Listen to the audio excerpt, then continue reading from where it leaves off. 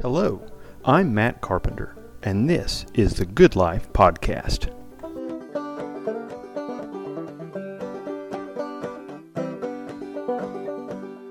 Hello, welcome to the Good Life Podcast. I'm Matt Carpenter, and I'm thankful today to have as our guest Mr. John Waters.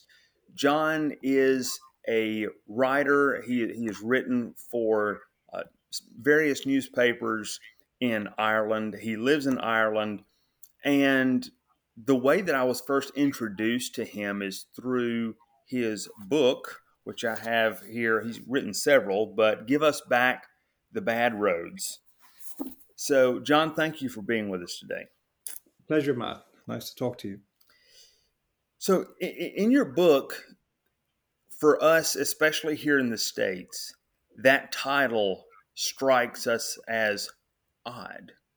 Someone would actually ask for bad roads. And of course, we'll get into the details of this, but just to start with, why would you want to actually have a return to the bad roads in Ireland? It's a reference really to the span of my life and the changing face of the landscape of Ireland at that time, in part. There are many facets of the title, meanings to the title, but in this narrower context, there's this kind of idea that when we had a simple country, when we had a country that had basic facilities, basic services, basic provisions for our needs as human beings, that we had autonomy, we had freedom, we had self-sufficiency, and that we lost this. We gave this up in a kind of a Faustian pact to become modern. And that the most visible sign of that modernity, so-called, in quotation marks, is the motorways which now crisscross our country and which really changed the nature of travel. I mean, as Milan Kundera said one time in one of his books, he said there's a difference between roads and routes, that a route takes you between two places. A road is a journey, is a place in itself that moves through space. And you are in the place where you are at every second, at every moment. Whereas on a route, you are not. You are on your way from A to B or A to Z. And so that's so it's a kind of a plea to go back, not go back to the past, but to go back to a moment when we were free, when we had our country. It was our country, and we could choose what to do with it, as opposed to having it occupied by vague, ominous forces, which is the current situation, I'm afraid. And that book was written in 2018, and it preceded the present phase, which began 40 months ago, 40 months ago, with the announcement of the pandemic. And of course, everything that I talk about in the book has been accelerated and amplified thousands of times in that period.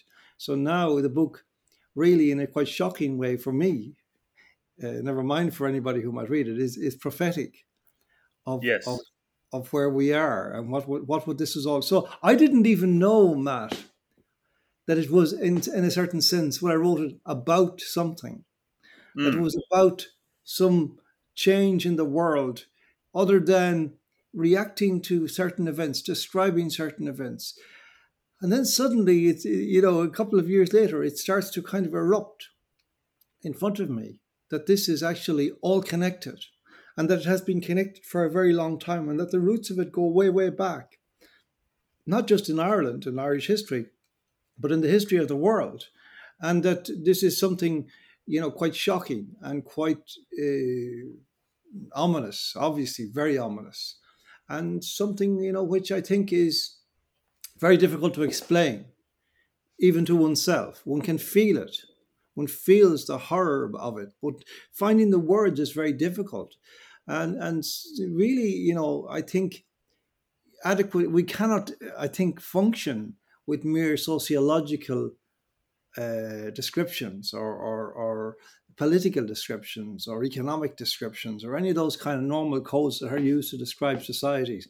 We have to really think at least feel in the realm of the esoteric, in the realm of the supernatural. And that's, I think, again, the title is about all that. It's about really also, the fact that my father was a mill car driver, which is really, I suppose, the Irish equivalent of a stagecoach, without the horses.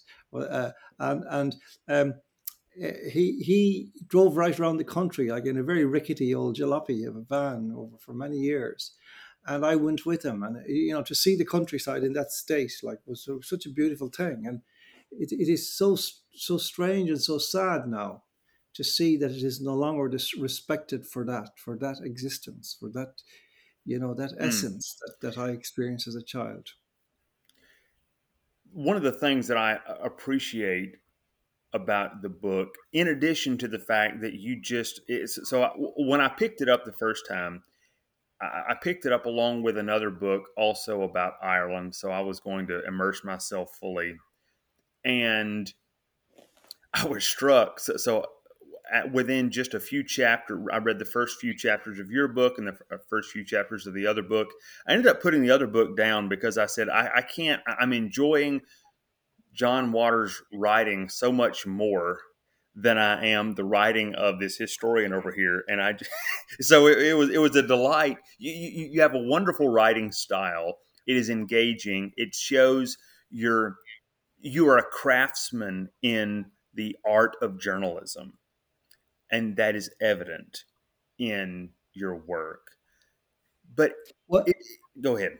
Yeah, well, I do think that, this is something I feel very strongly about, Matt, that writing, you see, we live in the era of the internet, in which words and sentences have come to take on a different form.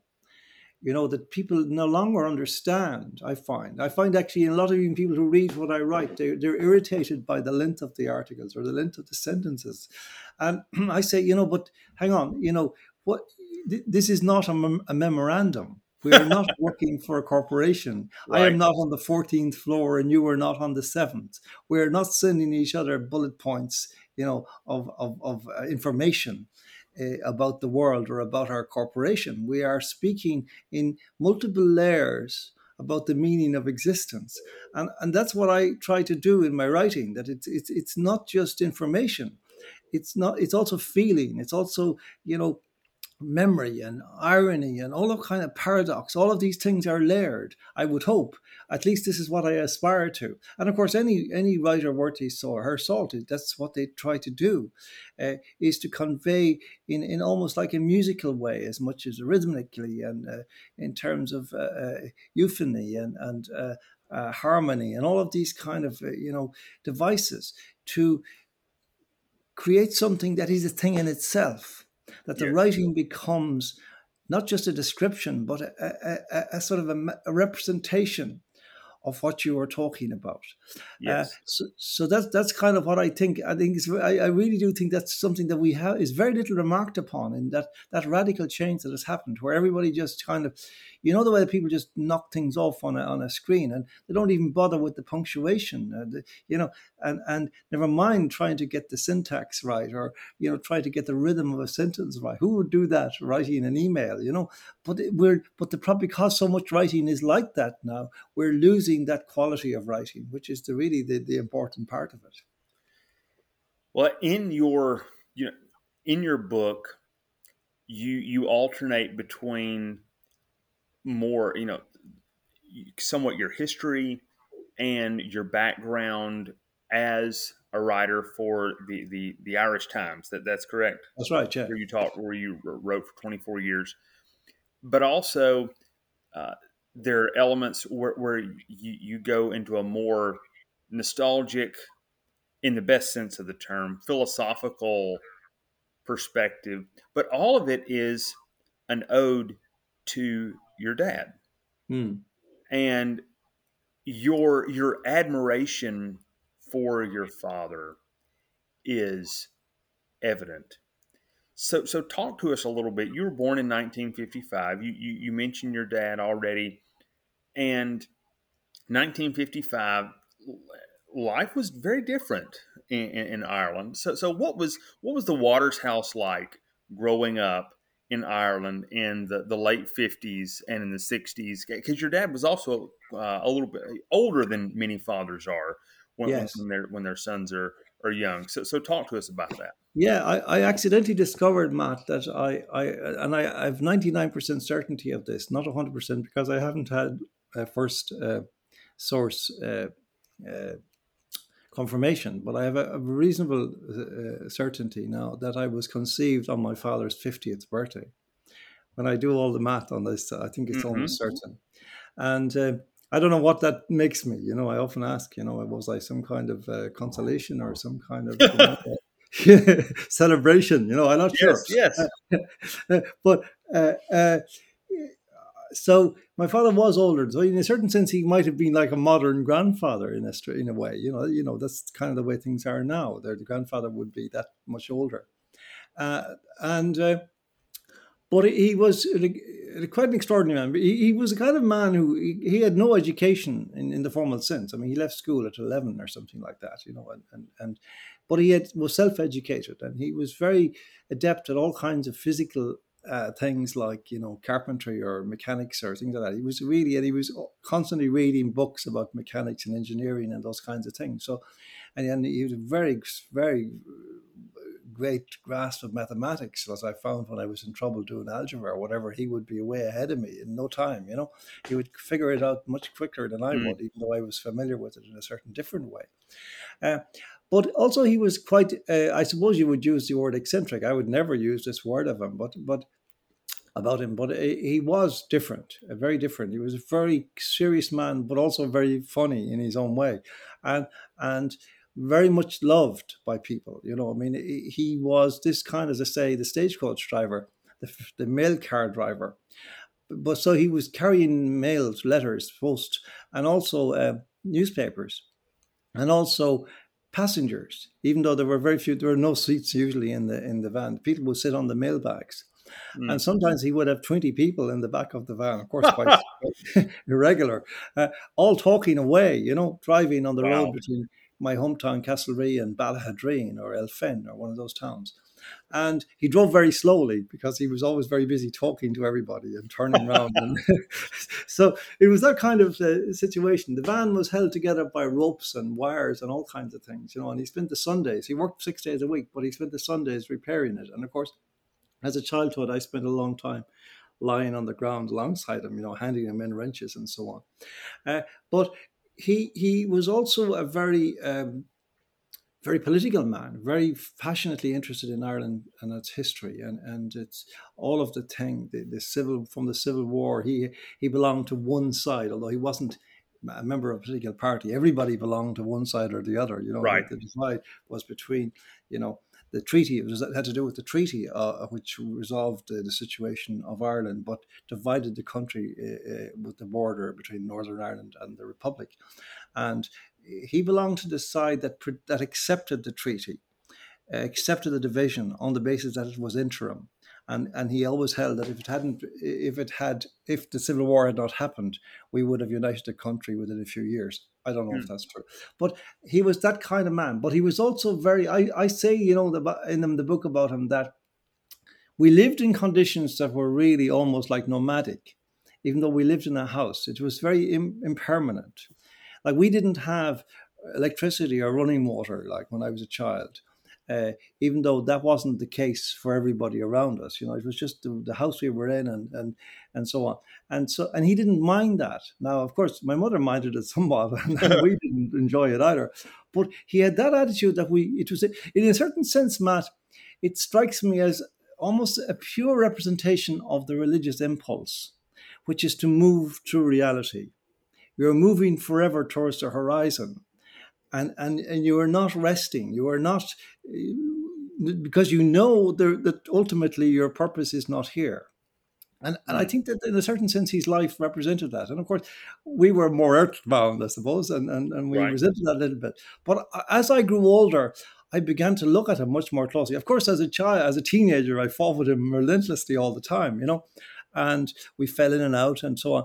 But then as he grew older, I began to really look at him very closely and realize that this guy was some kind of seer. He really understood things at a level that you don't encounter now. I mean, I remember the 1st of January 1973, driving around with them. This was the day that Ireland went into the European Union, or what was then called the Common Market. Of course, it was they were using the salami tactic to draw us in, draw us in, Right. draw us in.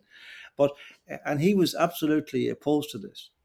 And he described in really graphic terms to people that day. I remember that this was the greatest disaster that ever had befallen Ireland in all of its history. Hmm. Of course, now we know, I know for sure he was right. I thought he was, but that's a bit much, it's over the top. But no, I mean, what is happening in Ireland now is really the culmination of that prophecy. And he was so right. It is destroyed. Ireland is destroyed now as a consequence of having given up its sovereignty in that way, and its independence and its self-sufficiency and its opportunity to be a country of itself. You know that Right. it never even tried. We never even tried to be a proper country, to be a nation in the world. That is the great tragedy of Ireland, I believe. It's not that we failed. We didn't fail because if you go back over the history, we got our independence in 100 years ago now, 1921, and you know you could say that our timing was bad. Like if you look back, it happened between two world wars. Like everybody Right. was busy with other stuff, right? So there was no such thing as being helped up, getting a leg up. And so for 30, 40 years, we just floundered. And that was taken as almost a definitive statement of our absolute capacity to exist in the world, very misguidedly. And as a result, if you look at what happened then, we basically handed over our destiny to different entities. The European Union would be one. The American corporate sector would be another.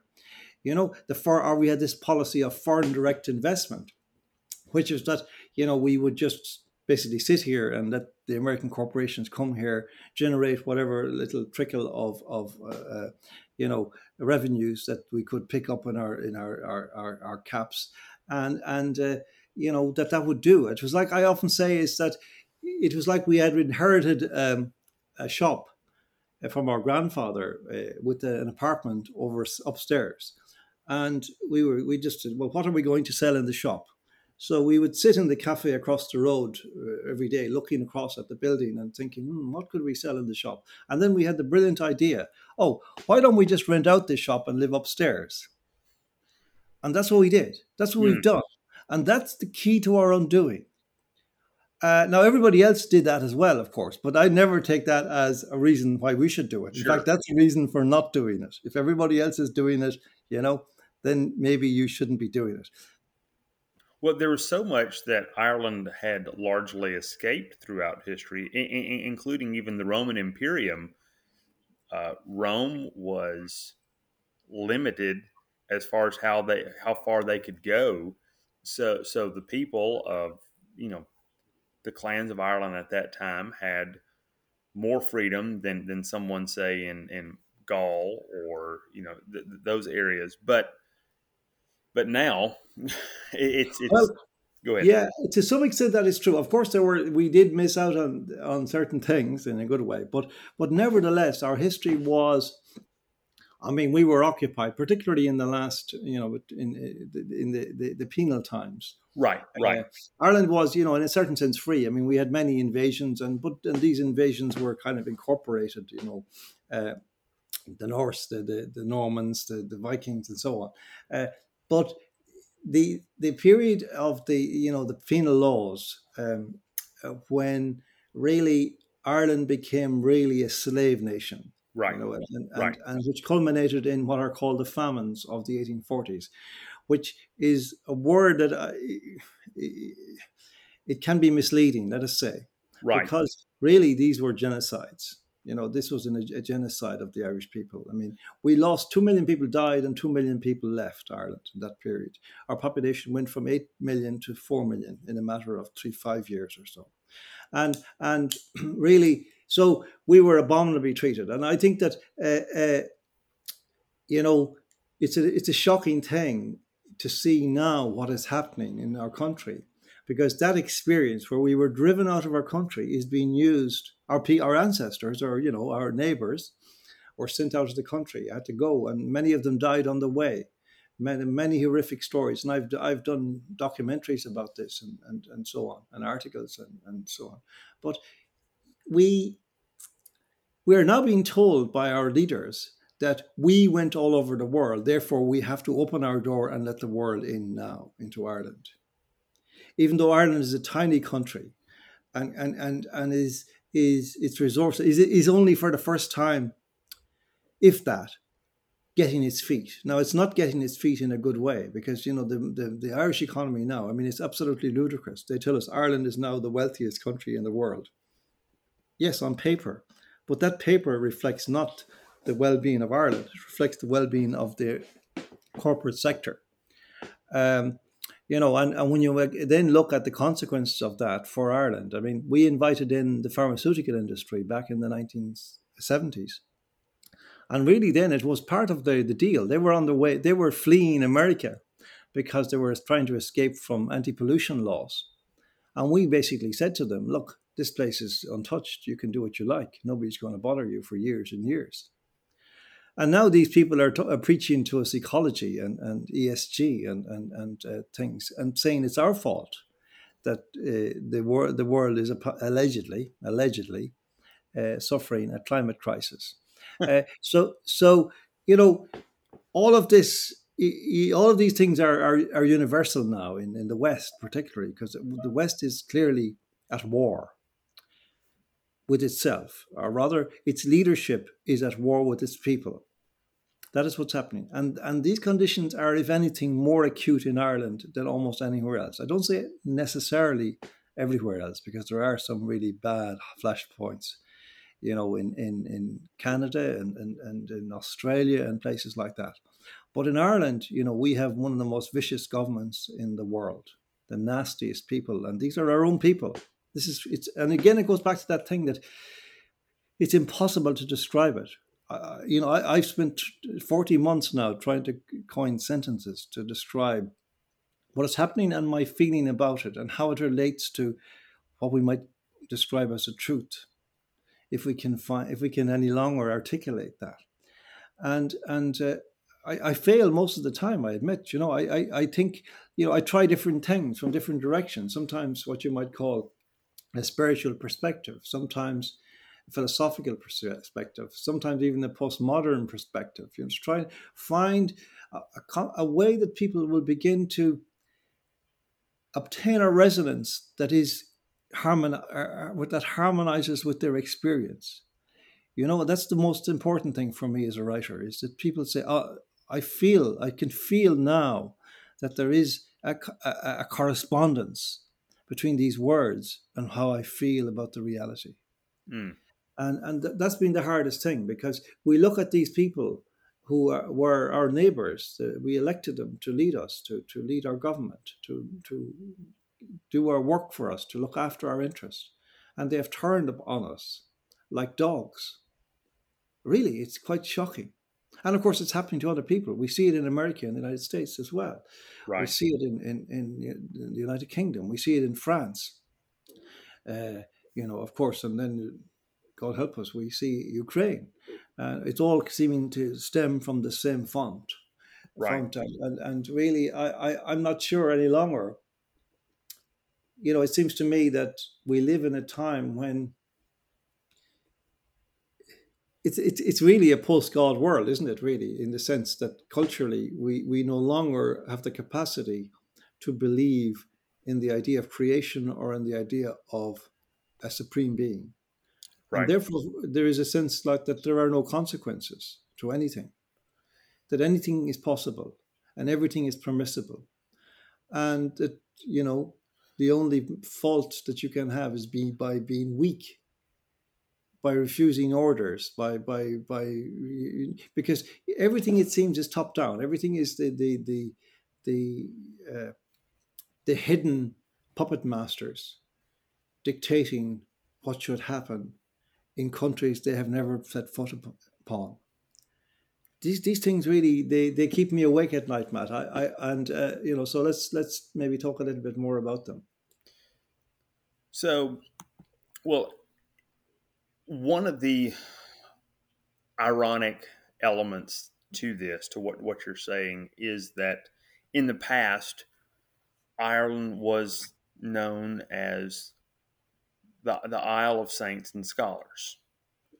Yeah. There were many blessings. Of course, Thomas Cahill's book, How the Irish Saved Civilization, wonderful book. That was not the book that I put down, by the way, when I was reading your book. You I don't have didn't. to tell us what that book was, Matt. I'm sorry. We're not going to let you leave until you tell us.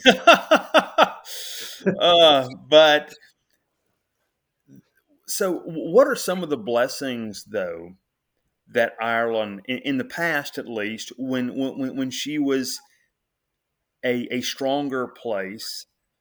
I know she was not dominant in the world in the way that, say, Britain was dominant, or France, or now, America. And I'm not even saying that being dominant is a good thing, but I know there are blessings, though, that the Irish gave. What are some of those good things in the past that she has bequeathed to the West? I think that the most beautiful thing about Ireland, apart from the scenery, which is a different category. I mean, it's an extraordinarily beautiful country, but that beauty is equaled, I think, by the beauty of the personality of Ireland that you encounter and in the person, or you used to encounter. It's dying now. You see, this is because all these processes are crushing it. So that to me is the abiding memory I have of growing up, the gentleness of people. I don't say it was universal. Terrible things happened, and there Sure. was a war in the north of our country and so on. But my direct experience as a child growing up was that it was a safe place, that there was always and that there was a strong sense of justice always in Ireland, and that there was always a place or a person you could go to, and if you were in trouble, and if somebody was putting that upon you or something, and that you would get help, and you would be believed, or you would be listened to, and so there's that. And I think that the culture of Ireland was so rich. The music of Ireland went around the world, and still is very much honored in America, in Europe, in Germany, and Sweden, places, all kinds of places. And much more so actually than it is at home, because we have undergone these kind of this series of cultural ambushes through the last few decades, in which we have our nationhood is being attacked all the time. Our sense of proprietorship of our nation, of our country, is being attacked. We're now being told, no, you just arrived here the day before yesterday. You have no claim on this land, even though we've been here for hundreds, if not thousands of years.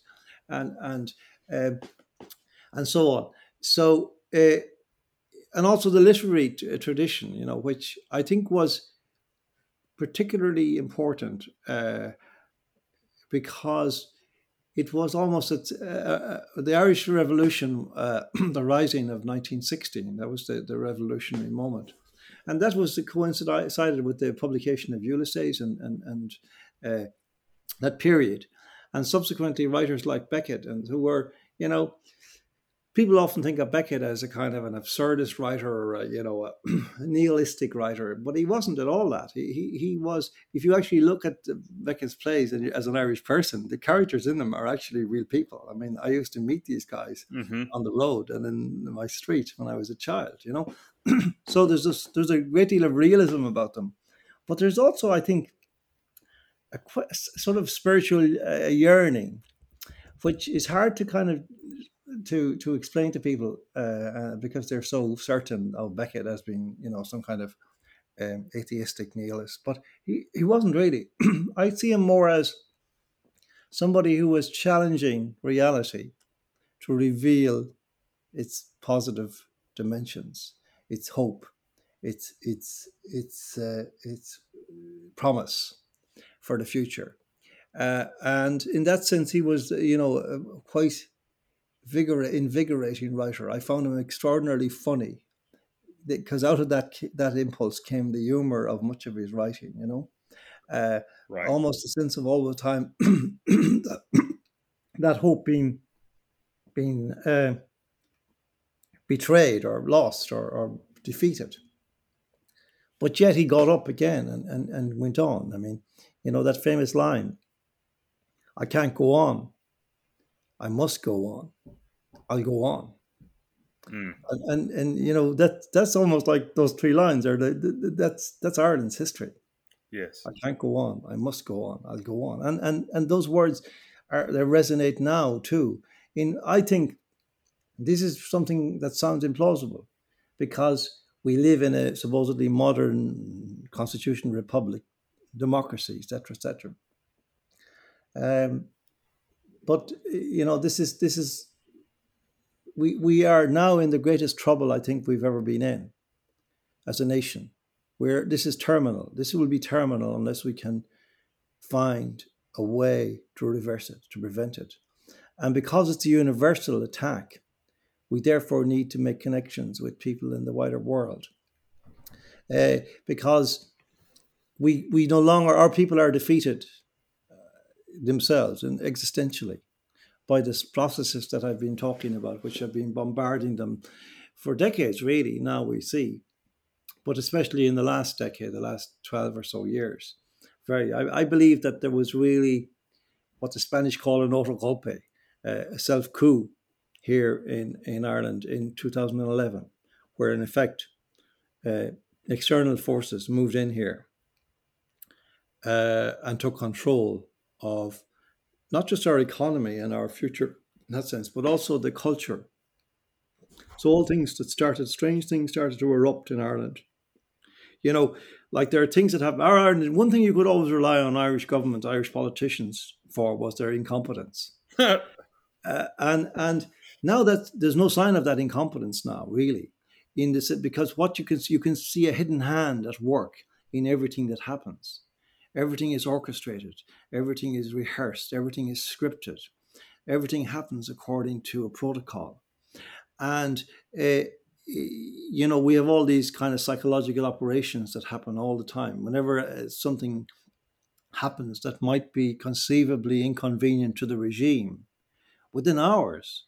It is as if some hidden force has moved in to deal with the situation and deal with it in the most cunning way and the most manipulative way so as to deflect the energies of the people away from criticism of the government onto some kind of conflict.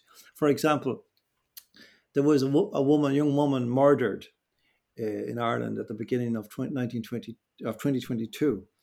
And the suspect was a migrant. We didn't know this at the time, but immediately, uh, almost overnight, well, literally overnight, tens of thousands of young women were marshaled onto the streets with candles and pictures, framed pictures of this young woman, attacking Irish men for their misogyny and calling on Irish men to square up to their responsibility and to stop, mistreating women. It was known all the time that the person who had done this was a migrant, but they didn't want the focus of the reaction to be that. And so they created this psychological operation. And that's happened countless times in the last few years in Ireland. So you're dealing with an occupation. You know, I could say who I believe it is. I'm sorry to say I believe that it is has a very significant American element. Sure. Well, The Democratic Party. I'm Uh, sure I you're think right. undoubtedly, because one of the people who came here in 2011 was Obama, and that was a very interesting moment, you know, where he spoke in College Green in Dublin, and the Taoiseach, the Prime Minister at the time, welcomed him and more or less insinuated that this was the future of Ireland, whatever he meant by that, that this would be the future of Ireland, and uh, and so it has proved. And so now Ireland doesn't belong to the Irish; it belongs to the world. It belongs to the globe. It is a globalized country. It is what the great Irish patriot Thomas Davis talked about when he said that. He said, "This Ireland of ours is no sandbank." And by that he meant it's not just a piece of territory that we walk across. It's a Mm. beloved ancient place, and so on. Well, now it is a sandbank.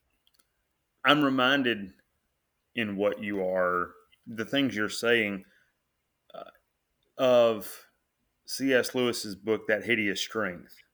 Yeah, There is so much here, including the manufactured riots, that he was talking about this in 1945, 43, whenever that book was published. And I mean, and it has manifested itself. But one of the positive things that I remember when the beings, the Eldils, the angelic forces that then the good ones come to Earth, they say that those who are evil, opened up the door. In other words, they started this, so they're going to receive. I mean, they open the door, so now we get to come and help take care of the job. Hmm. One thing that I've thought before, as nations nations have fallen to international bureaucracy, to this perspective, this overarching liberalization and secularism, that also, though, as you hinted at earlier, it opens the door for those who are faithful, for the people of God, to also lock arms internationally as well. Yes, You know, I agree. so it's similar to the way that those as the Church of England sent many over to Africa, now there are some of the most faithful Anglican missionaries, some of the most faithful Anglicans in Africa are now sending missionaries to Britain to Yes, re-evangelize. yes, So they're helping the mother remember what she's given up. It's kind of like how, if the prophet Hosea, when he married a woman who was a harlot, and then she left, it would be like her children coming back and saying, "No, mom, this is the right way." well, I see the same thing happening in relation to Ireland and so on as well. But I cannot say how that will work, if it will work, Sure. because I think the nature of this war that we're in, it being a spiritual war, it's out of our control, and that presents us with a challenge that is very puzzling, because it is not clear in any moment what our duty is. It is not clear at any moment what we can do, what the solution is. We can't possibly come up with a solution. Right. We cannot basically make a plan for how we fight this war. In a certain sense, we have to become, all we can do is to be available to the forces of good, the forces of God, that we will be there when we are called upon, and that whatever is necessary, we will do. And that's the kind of principle I apply, because I really don't know how to deal with this. I Sure. really don't know how you could possibly even envisage reversing this assault. But yet I have a faith that it is possible. Because why? Because it isn't up to me. Right. As Chesterton said, we serve the God who knows the way out of the grave Yes, in the that's right. everlasting man. That's exactly it. That's exactly it, Matt.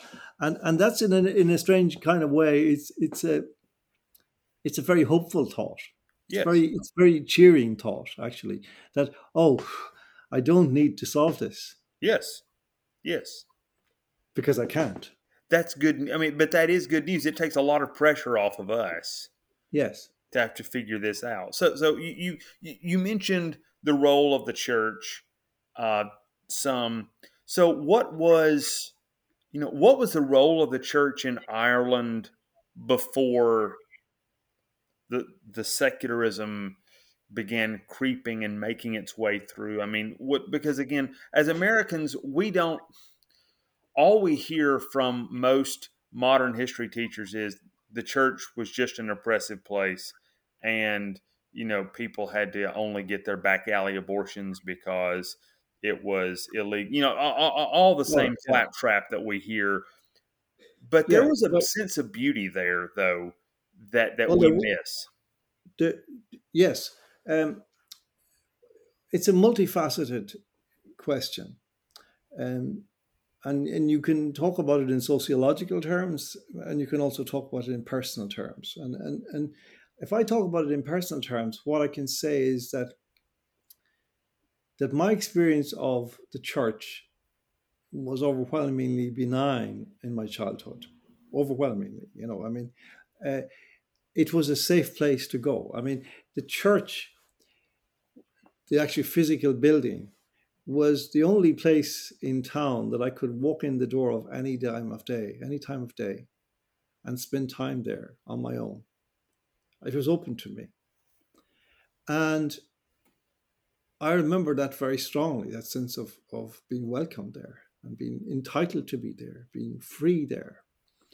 And that gave me a certain sensibility about the world and about my place in it, and my sense of freedom as being, in a strange way, paradoxical, that it depended, my sense of freedom depended not on, it wasn't a question of just letting rip, it was a question of adhering to something, to belong to something. Now, that journey was checkered in my life, and I've written a lot about it. I wrote a book called Lapsed Agnostic, because I strayed off for a number of years and then came back. And in a certain sense, now I have to say I'm kind of straying off again, but that's a more complex question, because it has to do with the last 4 years. And I really believe that the church in Ireland did not service people well in that period. But that's a different question. The question you're asking, though, I think you see all of that stuff about, of course there was, there were things that happened in the church and under the church's watch in the 50s, 60s, 70s that were, bad. But they were very much part of more than the church. They were part of the state. They were part of a kind of a combination. Like, they were in the education system. They were dealing with social problems. They were, the church and state operating together. And of course, that's always a mistake. It's always a bad thing when that happens, because the church becomes bureaucratic and loses its mission. And that certainly happened. There is a telling on all this that talks about infiltration of the church on a global basis, which I do not disbelieve. I think there's a lot in it. And you can see the traces of that also in the child abuse stories and so on. But what is left out of that picture all the time is the fact that while all this was happening, there was hundreds of thousands of priests and nuns doing extraordinary work in nursing, in education, in preaching the Gospels. And in really, I think, creating the personality of Ireland, or nurturing the personality of Ireland in that way that I speak of it. Because there is an extraordinary gentleness, I think, in principle in the Irish personality, a sense of an empathy that is, it's only when you start to miss it in places now, as I do, where you encounter in a public place rudeness, where once you would have a conversation, you know what I mean? You would have an encounter, the beginning of a relationship even, because the person would become so interested in your problem and almost feeling a necessity to prove themselves by solving it, and being disappointed more so than you if they fail to solve your problem. It's in small and kind of quite ludicrous ways you can see this, where if somebody comes to Ireland and stops an Irish person and asks for directions, the Irish person, if being unable to help them, is far more disappointed than the person who asks.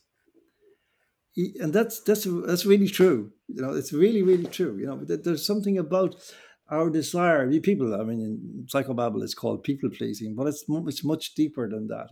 It's really a need to actually establish relationships, and that's dying now. But all of that has to do with Christianity. Not entirely. I shouldn't say that, actually, because Christianity, and I recently did a talk about this in public.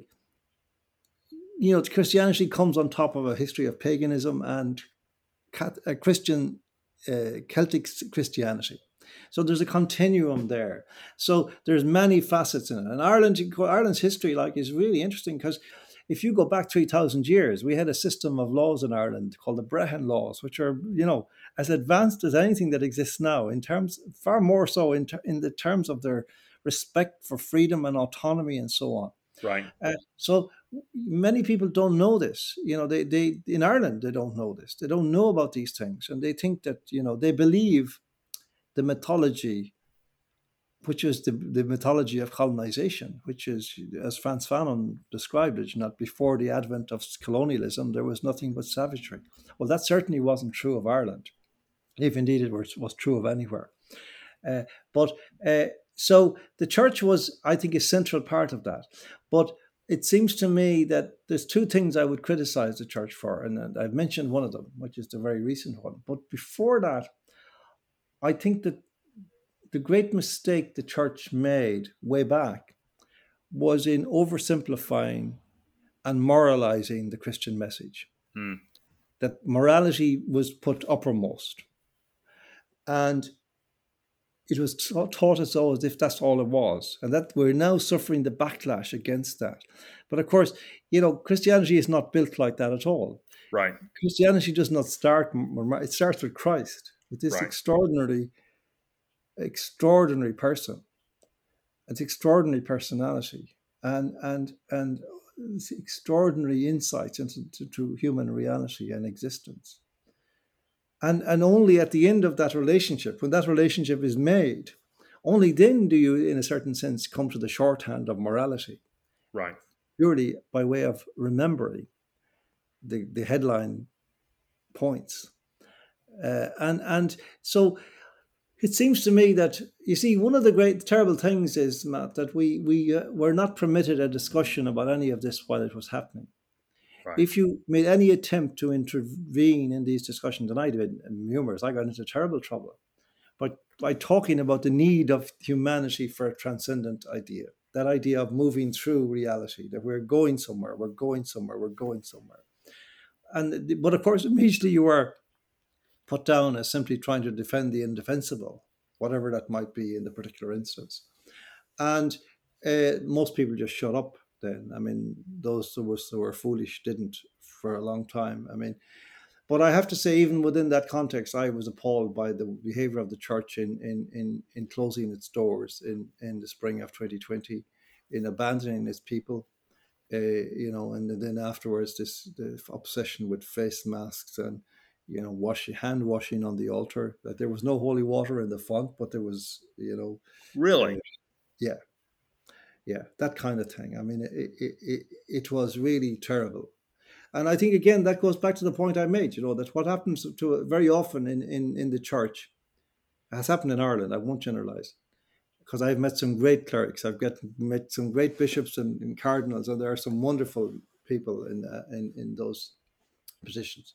But very often what you get rising to the top of an edifice like in Ireland, a country like Ireland, is the most bureaucratic-minded clerics, who become almost indistinguishable from the politicians that they deal with.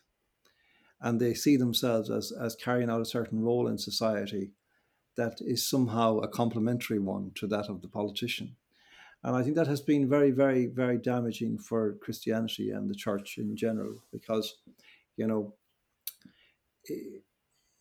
really people don't understand. Most Irish people now seem to think that Christianity is just simply a series of rules made by old men with, long dresses, and they don't want it.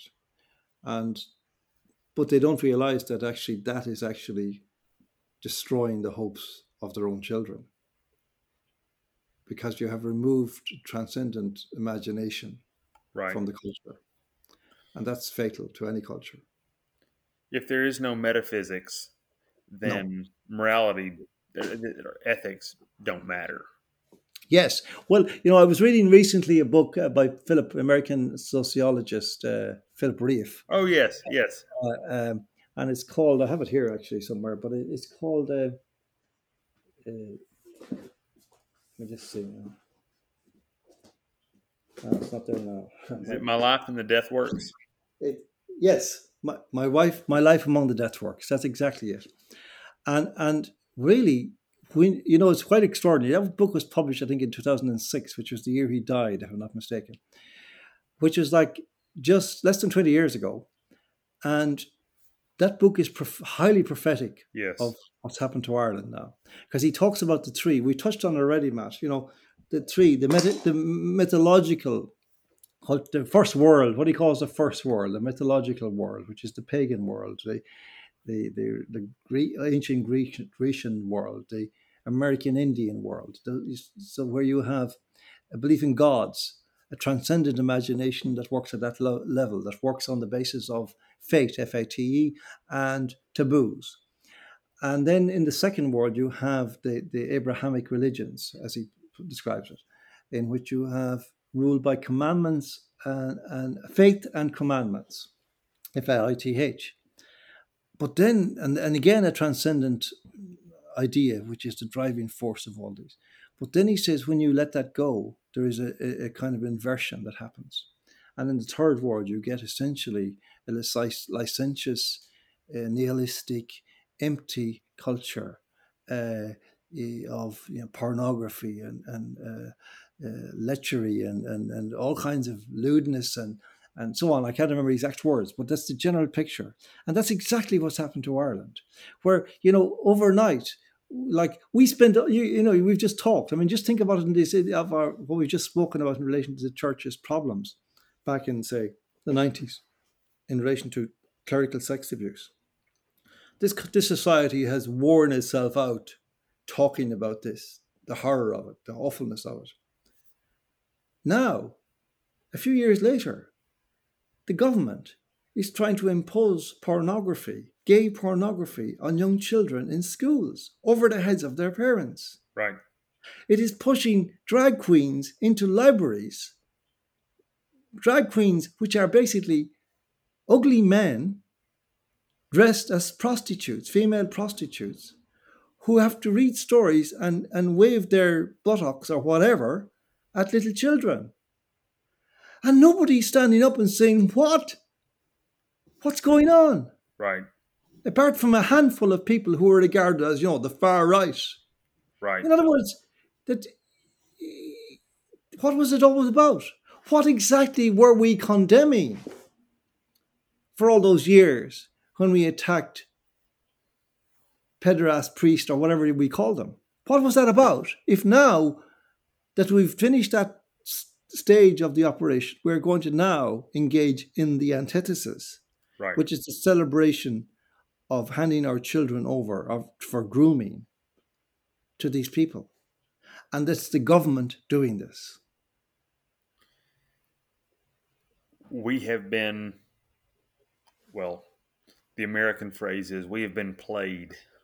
We have been, lied to purposefully. And the scary thing about the death works, as I understand Reef to say, they're not just things that are contrary to the first two worlds, but they actually hollow out the best of those worlds. It's not like they're not creating a competing edifice to, say, Chartres Cathedral. It's not like they're building this ugly building next to Chartres saying, this is in comparison. No, first they tear down and they destroy the beautiful. Yes. And then they build up something that is antithetical and even antichrist against it. That is against all that is good, that is true, that's holy, that's pure. And kind of like Aaron in after they came out of after they came out of Egypt, this is the God that brought you out of Egypt. Except, I mean, it's even worse than that. But yes, it's taking the best and it's destroying it. It's hollowing it out. It's taking the form of it, though. Kind of like when, let's see, when I believe it was Antiochus Epiphanes brought in and started slaughtering pigs in the Jewish temple. I mean, it's purposefully making a mockery of what is good. Yes. Well, this is it's really, I call it a moral inversion, that this almost like overnight this occurred in Ireland. I, again around the time, certainly between 2011 and 2014, in that period between 2012 2013, it is like everything was turned upside down, and that good became bad, bad became good, wholesome became unwholesome. Like it was like that we had to reverse everything. It's like that syndrome you're talking about, the ugly building versus the old one being replaced by the ugly one, which is like, it's almost as if when you look, I often say to my wife, when we see, she asked me, why did somebody build that building next to that beautiful old one there? And I say, well, it's exactly, it's not an accident, it's not laziness, it's a reaction. It's like an antithesis, that because they have, of course, everything is now in binary form, particularly in the digital world. So we seem to have the capacity, and indeed this may be a human trait, we see things in terms of beauty and ugliness, and there is nothing in between, as far so, because the world is rejecting Christ, it is rejecting beauty, and therefore there is nothing left except ugliness. And that this is the explanation for everything, in the elevation of certain people who have acquired an ugliness by virtue of their actions and their words.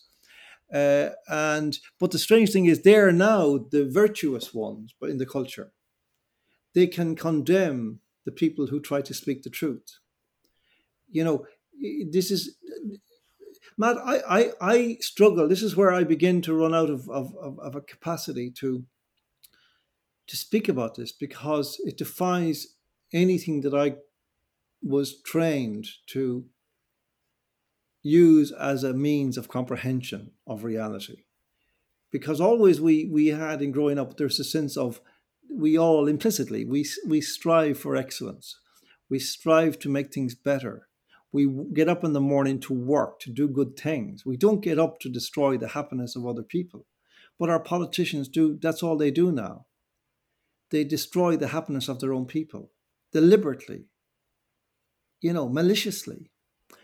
They extol downright, low lives, frankly, uh, as examples to the young.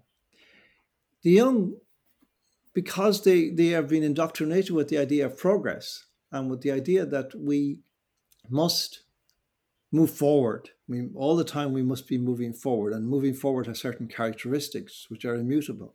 They're set in stone in history, from the beginning, whatever that beginning was. You wouldn't wonder. But now we what has happened, though, is that all the voices of wisdom have been stilled in our culture. They're no longer to be heard, because either they're afraid to speak, or they're cancelled. They're banished from the public sphere. So, like, in my debate, from all my working life, from about as a journalist, from the certainly from the late 80s through to 2013, I was a central figure in this debates in Ireland, and then I just disappeared, because it wasn't possible any longer. Because my only purpose for them was to burlesque me, and to abuse me, and to prove me wrong by ridicule, or by abuse, not by reason, because they couldn't. They don't want you to be able to speak. They don't want to give you space to speak. They do all kinds of tricks. So I just, in the end, voluntarily walked away from it, because I couldn't any longer bear it. And I don't believe it has any use in a culture like this. I don't believe you can combat such a culture from within. So I now I really don't know how do you describe it? What do you say when you actually take a particular politician? You could think of an American I think of an Irish one. I think of the Deputy Prime Minister, Micheál Martin. Say he was the Prime Minister of Taoiseach for 3 years there recently. And I say, well, as far as I knew, he was a decent enough individual. He was straight. He was idealistic. He had values. He had morals. Now he's presiding over complete immorality. He is destroying the country that he was born in, the country of his family, the country of his children, of his neighbors. It seems not to matter to him. And so you kind of have to ask, what is going on? You said that Ireland was the Isle of Saints and Scholars. Well, now it is the island of noncery and nonsense. And I'm sorry, that's the best I can do. That's the best I can do by way of description. And the trouble is, Matt, that will anger certain people, but they won't deny it because they're quite proud of it in a certain other sense. They don't like me saying it, but they think, because ultimately it is a vengeance by them, born of their neurosis, on a past that they never tried to understand. So as we bring this in kind of in closing, you mentioned a lot of people in your book, in addition to your dad, that their work has influenced you. One of the places that I really appreciated, you said at one point that your dad, that Matthew Crawford, the professor at least he used to be at Virginia. I don't know if he still teaches there or not, but that Matt Crawford reminded you of your dad, except just with a philosophy degree. Yeah. Yeah. So he's one, and he certainly speaks the truth, and it's not popular. Who are a few other people that, while some people who are very public may not speak the truth, there are people that you've relied on in the past to guide you in wisdom, whether they're living or dead. Who are some of those others? Well, I always admired, for a long time, I have admired Robert Bly. He died there a couple of years ago. He was an American poet, and he wrote a lot about men, about fatherhood. Mm-hmm. And it was a great influence on me and a great support to me when I became a father in difficult circumstances. I think he was a very, very important figure. In the contemporary landscape, even though I don't agree with everything he says, and even though I kind of think he's evasive about certain subjects, I would name Jordan Peterson. Right.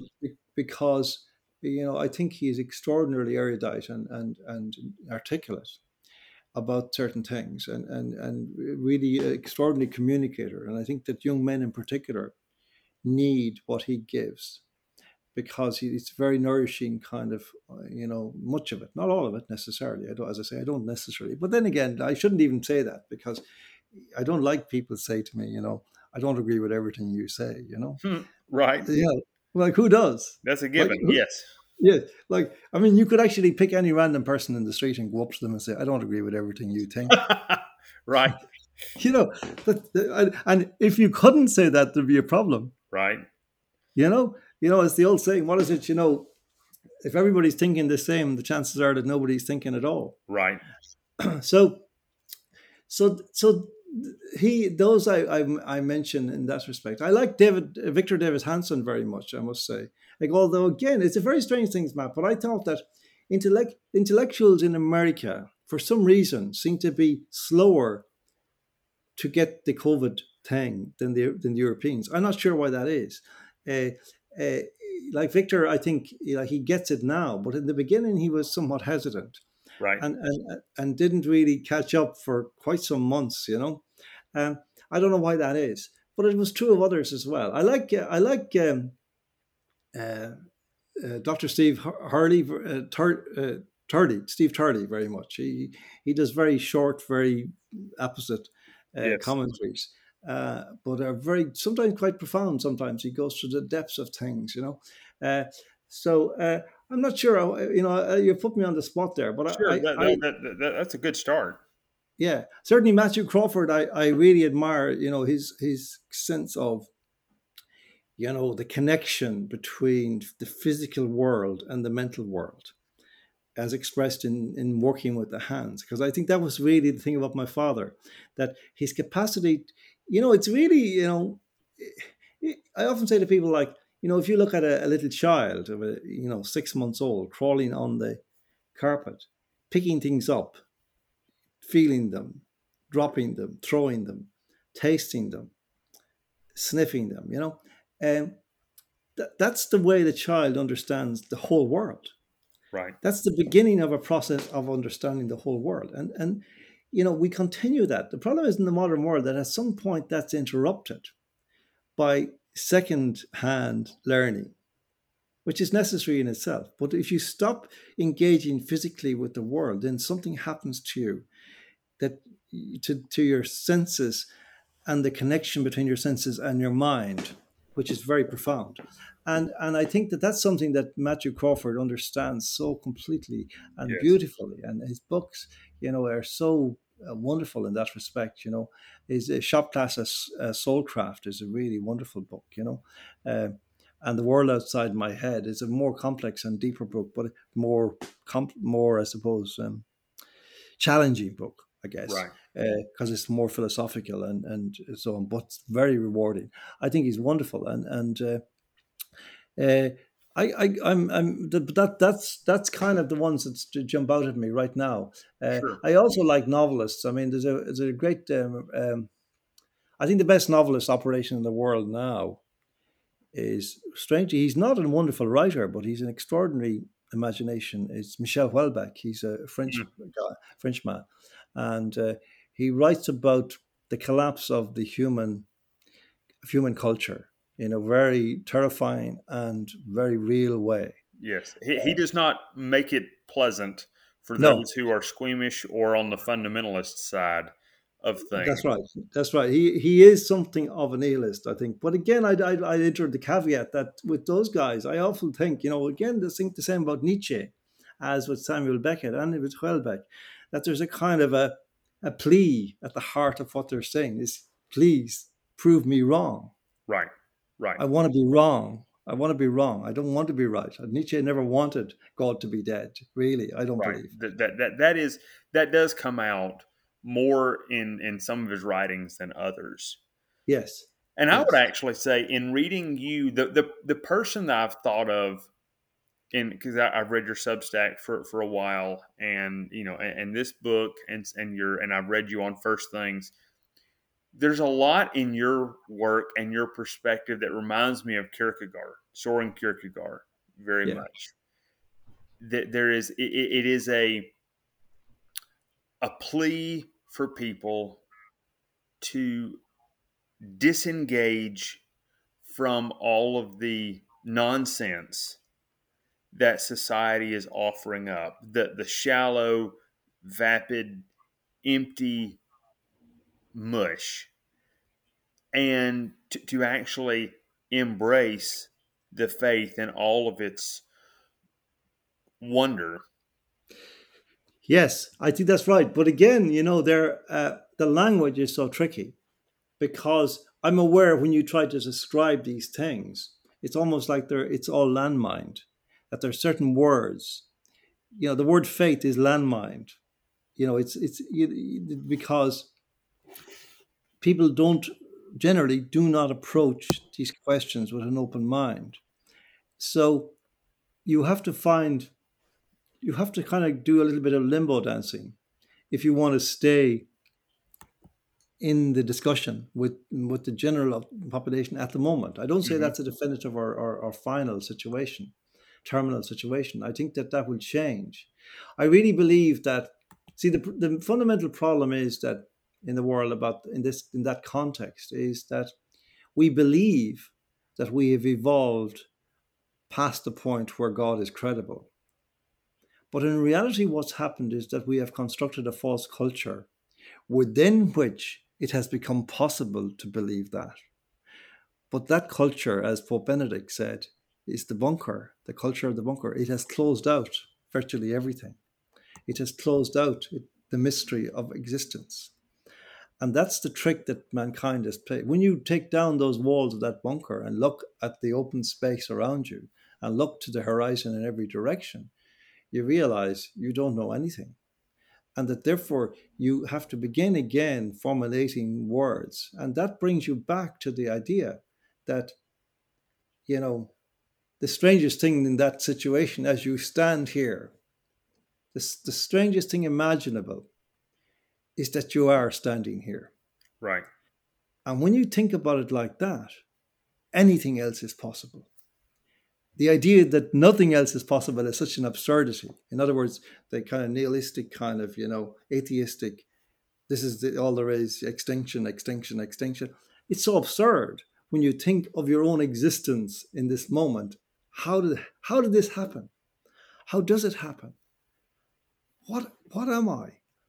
How could I possibly not believe in something greater if I believe I am here now? This is, I think, the core of because what's actually happening when you actually hear people decrying religion or dismissing religion, what they're dismissing is a caricature of religion. They're dismissing something which they never really got to understand or even attempted to understand. They see that kind of moralistic, forbidding God, and they just don't want any part of it. It's a big, big mistake, because ultimately the sole sufferer is the person themselves, because they lose that capacity to walk lightly through reality with the head held high, moving towards the horizon, full of hope, full of expectation, and noticing that the horizon moves ahead all the time, but nevertheless progressing, we're moving forward. I think this to me is what faith is. This is what religion is. This is what spirituality is. But it's a terrible thing.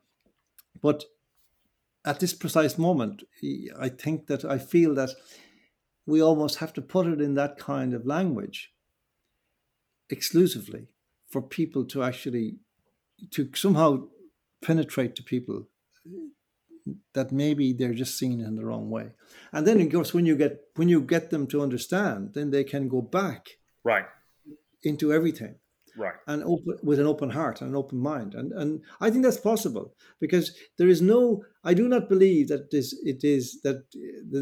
simply a factor of chronological time that atheism seems to be a rational position. I don't believe that that's something that we should accept. But at the moment, that's what you would think, certainly in Ireland, listening to most young people talking, if you did listen to the radio and TV, that's what you would gather. If you talk to artists now who are supposed to be the fonts of spirituality, they don't believe in anything, it seems. This needs to be addressed in a conversation, not by me proselytizing or preaching, but simply by, let's compare notes, let's compare words and see where we go. Well, John, this has been really good. I appreciate you taking time to talk. There's so many things that we could have talked about in addition to this, because I know you are a student of rock and roll music, and you have some very interesting ideas on that I've learned a lot just by listening to some of what you've said and written about that, in addition to other things. So this is really good. Again, your book is Give Us Back the Bad Roads, and you have several other books that you've mentioned already. And the Lapsed Agnostic book is one that I've appreciated, and then also Beyond Consolation: How We Became Too Clever for God. Those are two really good. So thank you for taking time to join us today. The Good Life Podcast is a ministry of Trinity Reformed Church in Huntsville, Alabama. If you like this podcast, you might enjoy one of our other podcasts, Got a Minute, featuring Larson Hicks and Rich Lusk. Theology, philosophy, economics, politics, and more for normal people.